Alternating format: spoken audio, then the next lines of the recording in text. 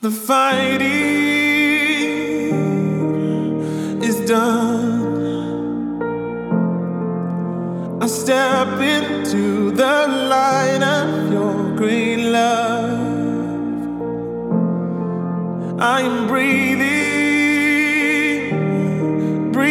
again. You tore the bag that was on my head. I don't have to hold my breath. I don't want to fight you anymore. I don't want to fight you anymore.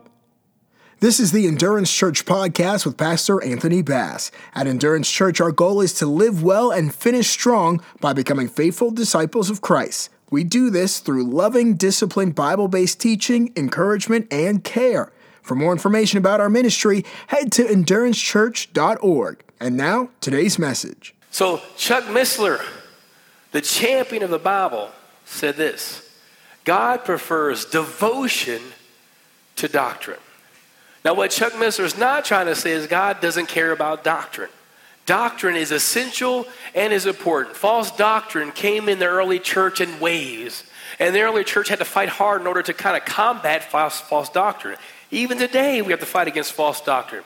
We will never get rid of false doctrine until I believe Jesus Christ comes back. That's just a part of the challenge. Why? Because from the beginning, that's been Satan's strategy, to get us to doubt what God is saying, to get us to doubt God's character. That's what happened in the garden. God says something, and Satan said, what did God really say? Implicitly saying, I am Satan more trustworthy than God. So every time false teaching comes out, we have to be careful, because false teaching, what it does, it entices our flesh. It pulls us away. It gives us a sense of pride, of power, of privilege, and it pulls us away from the humbling teaching of Jesus Christ. Paul, talking to the Corinthians, said the gospel is simple. It's a simple teaching. It's not complex. Paul said, I preach Jesus Christ crucified. And I don't come with big words. I'm not very articulate. He said, I preach this way so people will trust in the power of God and not in me, a great speaker. So when we talk about Jesus Christ, it's very simple. It's not hard. It's not complex. It's not. But we've made it complex because the teaching of simplicity isn't necessarily always what we want to hear. So let's jump into the scriptures today. But once again, as we went through Revelation chapter 1 last week, we talked about the 7 churches that are going to receive this message from Jesus Christ. Now, the reason why this is important is because of this. There are other churches around at this time. These aren't the only 7 churches that are in existence. You can, off the top of your head, name plenty of churches. Where's the Roman church? Where's the church at Corinth? Where's the church where the Philippians? So understand, these aren't the only churches that are in existence, these 7 churches. There are potentially hundreds of churches, house churches, that are meeting whether in synagogues or in schools at this particular, or we call them schools or auditoriums, at this particular time. But Jesus Christ, somehow in his sovereignty, for some reason, picked these 7 churches to highlight. And these 7 churches not only speak to what was going on there that day and time, but also speak to us today, 2,000 plus years later. The principles and the expectations that Jesus Christ had for these churches, he has for us. Now, when I was in seminary, we went through church planting school. We had how to make a church healthy. We had all these different graduate school classes that tell you what the church should be. But not one of my teachers ever went to the book of Revelation that says, this is what God says the church should be. The reason why it's so important to establish Jesus Christ's identity in the book of Revelation is because what he's about to say is so amazing. So understand, Jesus Christ makes it explicitly clear. Jesus Christ, Father, the Son, the Holy Spirit, Jesus Christ, the Son, is going to communicate something very important to these 7 churches. In the first church he talks about is the church, let me go back, at Ephesus. Now, Ephesus was a very wealthy city. Does anybody know what the term Ephesus means? Ephesus means the desired one.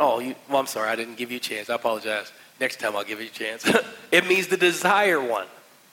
The one that is desired. Ephesus was very wealthy. And you see, based upon its geographic location, it had a what? A port. So ships came in and out. Therefore, Ephesus had money. Money, money, money. Also, there was this giant meteorite that fell in the city of Ephesus. And a temple was built on that site. And does anybody know what god was worshipped there? Artemis or Diana, the goddess Diana, who we know today as who? Wonder Woman. So, I'm serious. They were worshiping Wonder Woman in Ephesus. Now, the Wonder Woman in the Bible is a lot different than the Wonder Woman that DC Comics put out there, nevertheless, because this Wonder Woman had people committing sexual atrocities, basically, in order to worship her. She was one of the fertility gods. So if you wanted to have babies or land or prosperity or money, you would engage in sexual intercourse with a fertility prostitute god, and as a result, your hope would be that you would have money in your pocket. And it seemed to be working. Why? Because Ephesus was what? Rich. They're rolling in the dough. So this desired city, this strategic location is the place where Paul went to establish a church.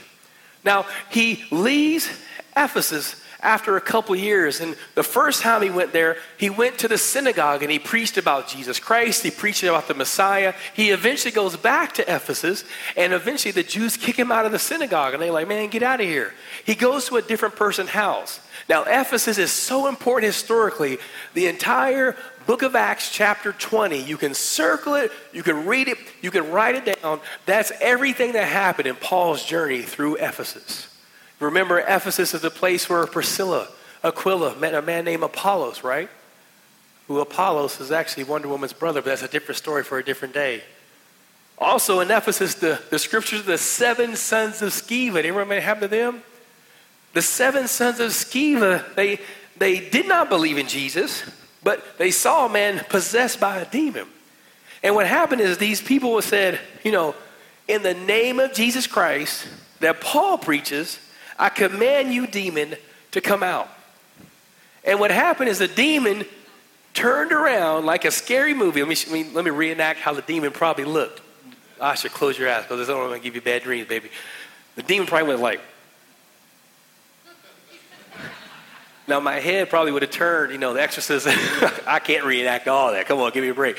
But nevertheless, the demon says, Jesus I know, Paul I know, but you, I don't know who you are. And that demon gave all those people such a beating, they ran away naked. That's what happened. This is the same Ephesus that people were giving up all their magic scrolls. There was witchcraft was prevalent there.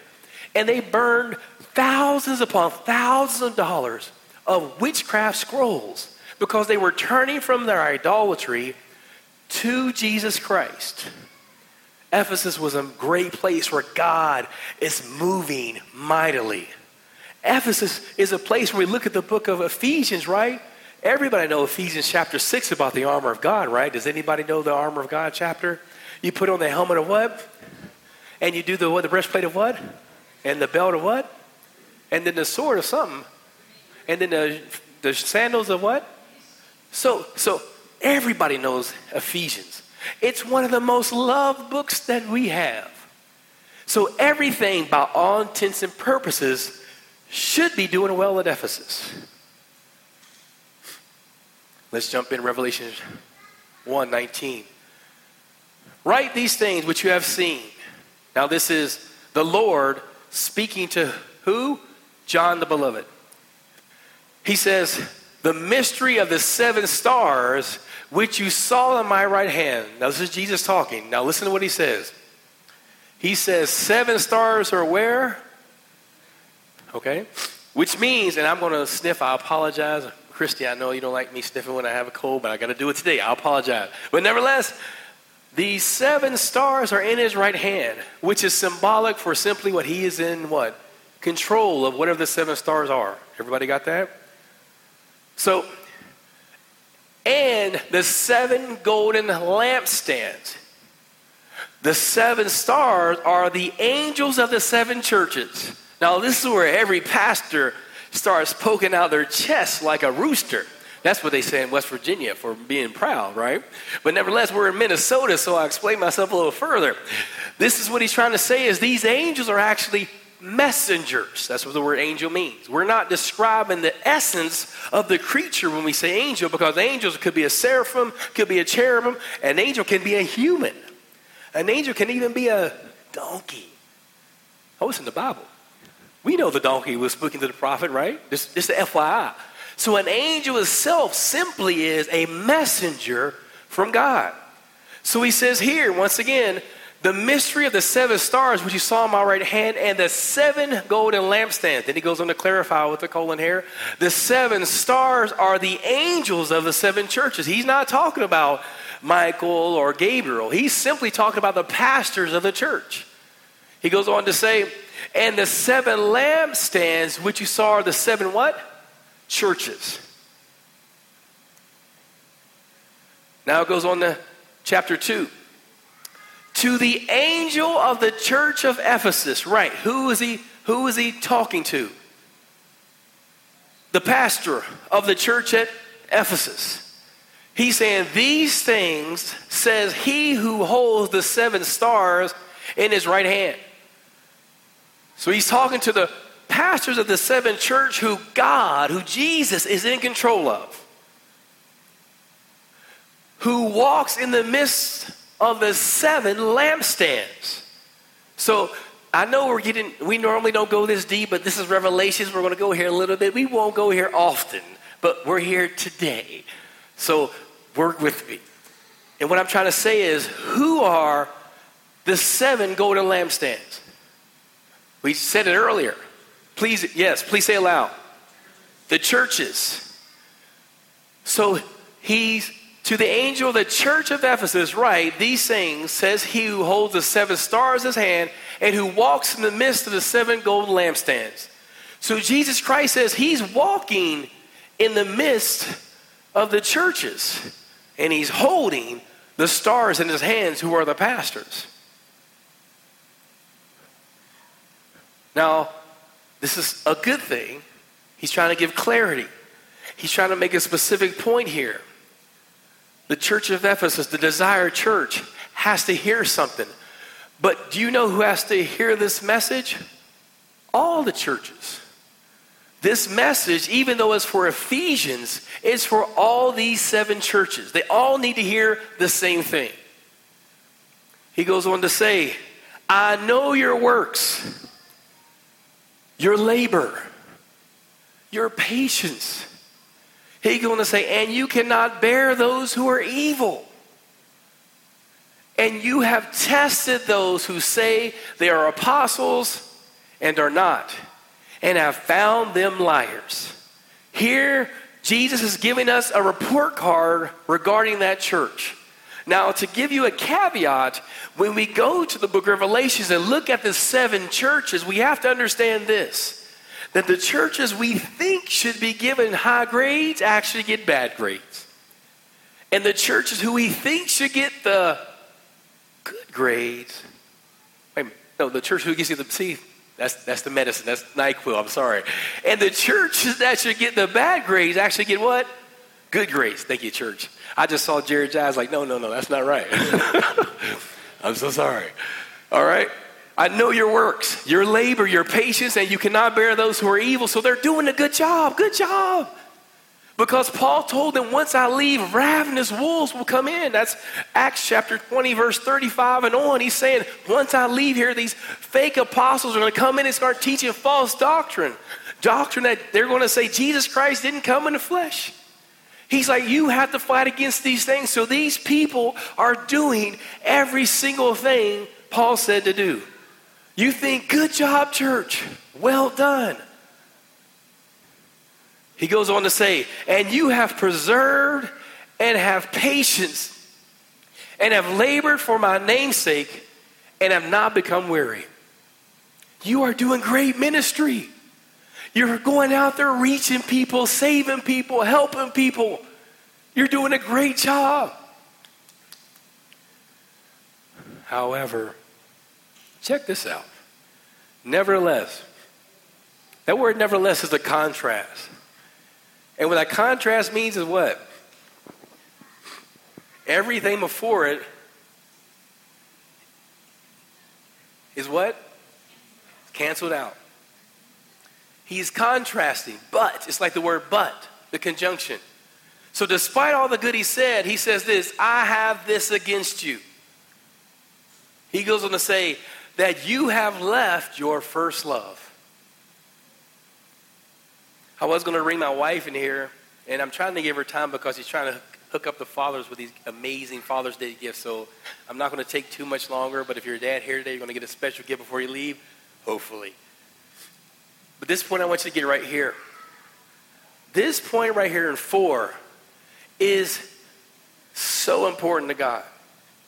Does anybody remember when Jesus was asked what the greatest commandment was, what he responded by saying the greatest commandment is?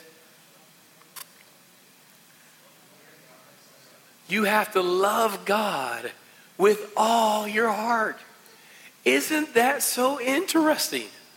God wants nothing more out of you than your love. Don't raise your hand. Who can say right now, I love God with all my heart, with all my mind, with all my soul, with all my strength? When my wife and I first started getting together, let me tell you what, it was good. I read the book, The 5 Love Languages. Anybody here, you've been married, and when you met your sweetheart, you in there, you know when you met that woman you love, Father, you're like, oh my goodness, I am highly favored by the Lord. You laugh because you understand where I'm coming from. That's why you're married. We know you, Don. We know your type because you married Yvonne. We're looking at you like, Don, I know your type. Good job, Don. Jared, good job, Jared. Good job. Good job. Chris, I know you got those green eyes. We don't trust you because you got those green eyes, but nevertheless, good job, Chris. Good job, lady. Good job. So, but the point I'm trying to make is what? You were attracted to your beautiful bride for a reason. And when you first got with her, tell me how you felt on the inside. It's like you wanted to be around her all day. You wrote her letters of love. You spent quality time with her. You wanted to you opened the door for her and her family if need be. You did whatever you had to do because you just wanted to be with them. That's all that mattered. Did I move it? Oh. Nevertheless, I have this against you, that you have left your first love. I read the book of 5 Love Languages I said before, and they said this feeling, this first love feeling does not last. I want to push against that thought just a little bit today. If God expects us to maintain these first feelings, obviously this is something he thinks we can do. How do we do that? We spend time with God. We love him. There was a great story in the Bible, Mary and a lady named who? Martha.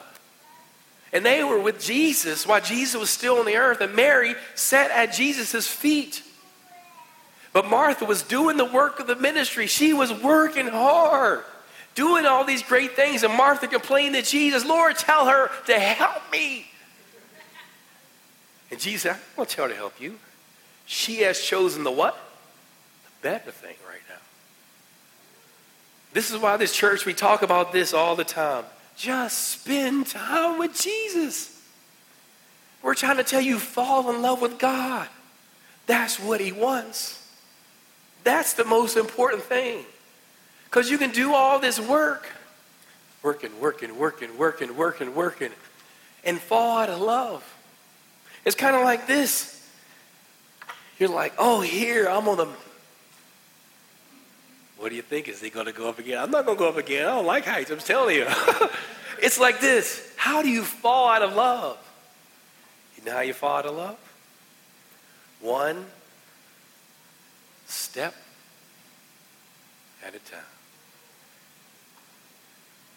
We're not hanging like we used to. We're not talking like we used to. We're not going to the Golden Corral anymore. Getting that ice cream swirl. Now we get our own ice cream, so we're not sharing it anymore. Well, you laugh because you understand. Remember, therefore, from where you have what? Fallen. These are my words. These are Jesus' words. Now, this is the kicker. He says to do what? Repent. Talking about falling out of love with God is a sin.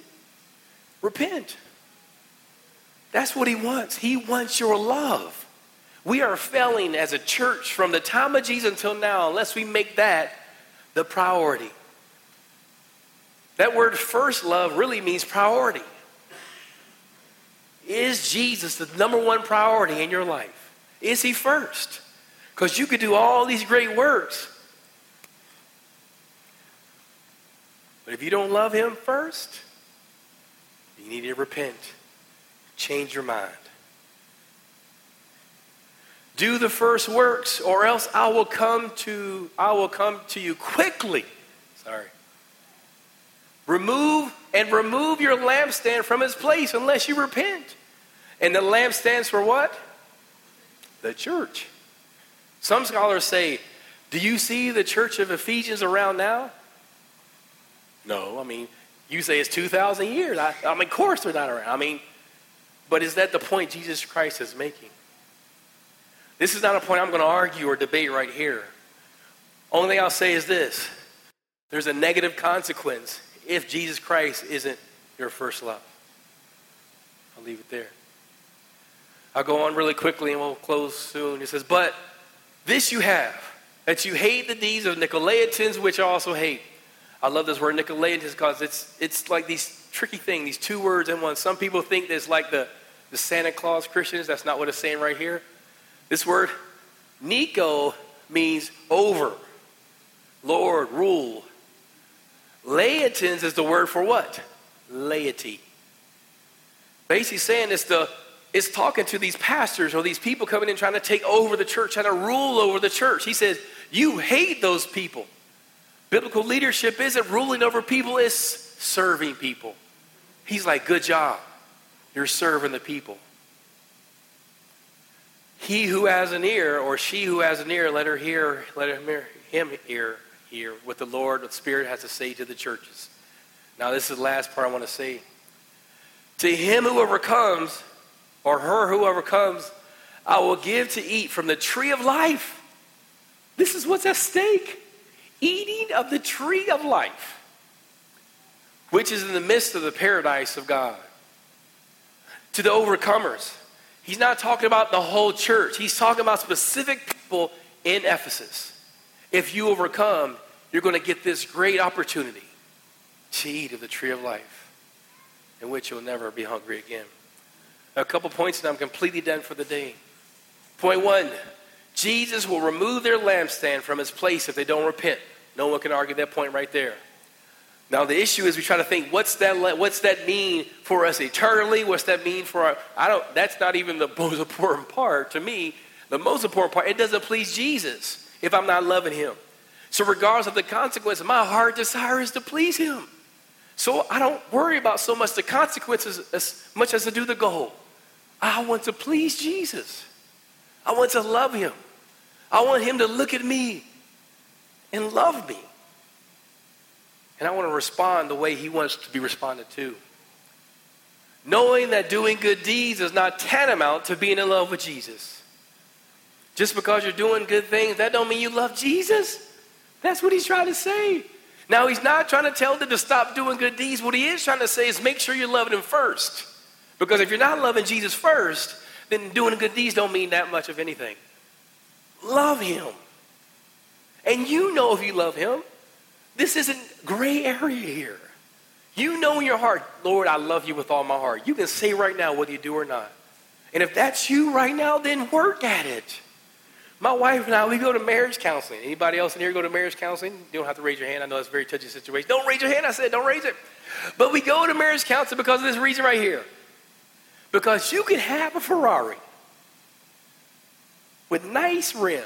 What's those nice tires? You NASCAR reference. I'm a NASCAR guy. I'm from West Virginia. See, I'm going to say you're from Wisconsin. I'm just trying to say I'm from West Virginia. I like NASCAR. Anybody? What kind of car? Mizuros? What are they called? What? Oh, see, they didn't change the tire. Okay. So, it doesn't matter. Knowing good deeds is not tantamount with being in love with God. And if I'm married to my wife as a pastor and I want to present this front to you, like everything's perfect, I'll never tell you I'm going to counseling because I want you to think I'm perfect. But that's not what I want you to think. I want you to think I'm human. And as a human being, I struggle. And we go to counseling because we want to stay married. So you can have a Ferrari with nice tires. And if you don't maintain that car, you know what happens? It falls apart. You can have a Yugo. I aged myself right there, but I'm just trying to say, Don, I know there's more people who know a Yugo. Don't try to keep that face out. Don't call you out. I'm just trying to say, you can have a Yugo and maintain that Yugo consistently. And years later, you still have that Yugo running smoothly, 400,000 miles. But that Ferrari, you don't change the oil, rotate the tires, that Ferrari will be done. Your marriage can be a Ferrari. And if you're not maintaining it, that thing will fall apart. Your relationship with God can be your Ferrari starting out. But if you're not maintaining it, it'll fall apart. What do we need to do? Return to our first love. That's your responsibility. You can do it. He asked you to do it. You want to do this. Make it a priority. That's not number 2. That's number 1. You need to do it so that you can be assured that you eat of the tree of life. Those aren't my words. Those are Jesus's. You are an overcomer. That's my hope for you all. That's why this church is called Endurance. Because there are difficult decisions that need to be made. And putting Christ first seems like it's a hard thing to do. But it's the best decision that you could do. I should have had Nate do this because he can get on the top. Because he works on like skyscrapers. I'm not brave like him yet. Jesus wants you to consistently fall in love with him, not just obey him. Imagine that. This day, Jesus wants you to fall in love with him. He's lucky because he gets to have you fall in love with him. Jesus wants you to fall in love with him this day. I mean, that's awesome. He wants you to fall in love with him today. Fall in love with Jesus today. Remember how it was when you first fell in love. Now, I'm not talking about falling in love with Tom Cruise or Brad Pitt or Britney Spears or Ariana Grande. Oh, I got a contemporary person in there this time. Yeah, I'm relevant. No, not okay. Well, keep trying. Remember how you felt. Remember your actions when you first fell in love. Because that's how Jesus wants you to love him. Just like you fell in love for the first time. Let's pray. Father God, I thank you for this day. Lord God, forgive us, Lord God, for this hot church. I thank you, Lord God, that next week we'll have some fans, some way, somehow. I thank you, Lord God, for the church that endured today, that made it through the hot weather. And I pray, Lord God, they will consider falling in love with you today. I pray, Father God, they hear your voice and they respond. In Jesus' name, amen. Before you leave, I'm looking for my wife, and if some human being can go ask her if she has her gifts ready. You saw that, ESP? You saw that? She was able to read me. I didn't even say anything, right? I'm sorry for the pressure. Before you leave, find a couple fathers and say thank you. Fathers are special people, and we want you to feel special today. Now, just so you know, next year forward, we're not going to call it Father's Day anymore. We're going to call it Dad's Day. Does anybody know we're not going to call it Father's Day anymore? Okay, and if you're about to be a dad, understand you still deserve to get a gift as well. You're already a father, Pat, so just don't walk away without any gifts, just so you know.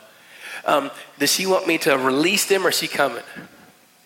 Oh, goodness. So what I'm going to do is I'm going to release you out of the hot gym to get your gifts before you go.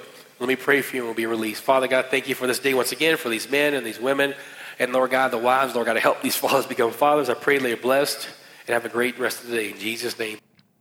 This has been a presentation of Endurance Church. For more about the ministry, head to endurancechurch.org. Follow us on Twitter at twitter.com/endurancechurch and like us on Facebook at facebook.com/endurancechurch.tv. Remember to live well and finish strong. You are my heart, you are my heart, say you are my heart. I give you all my heart, give you all my heart, I give you all my heart, give you all my heart, give you all my heart, give you all my heart, I give you all my heart. Oh, you set my feet to dance, I dance with you. Give my heart away to the one who fought for me. Oh yeah, the fighting is done. I step into the light of your great love. I am breathing again. You tore the bag that was on my head. I don't have to hold my breath. I am breathing again. You tore the bag that was on my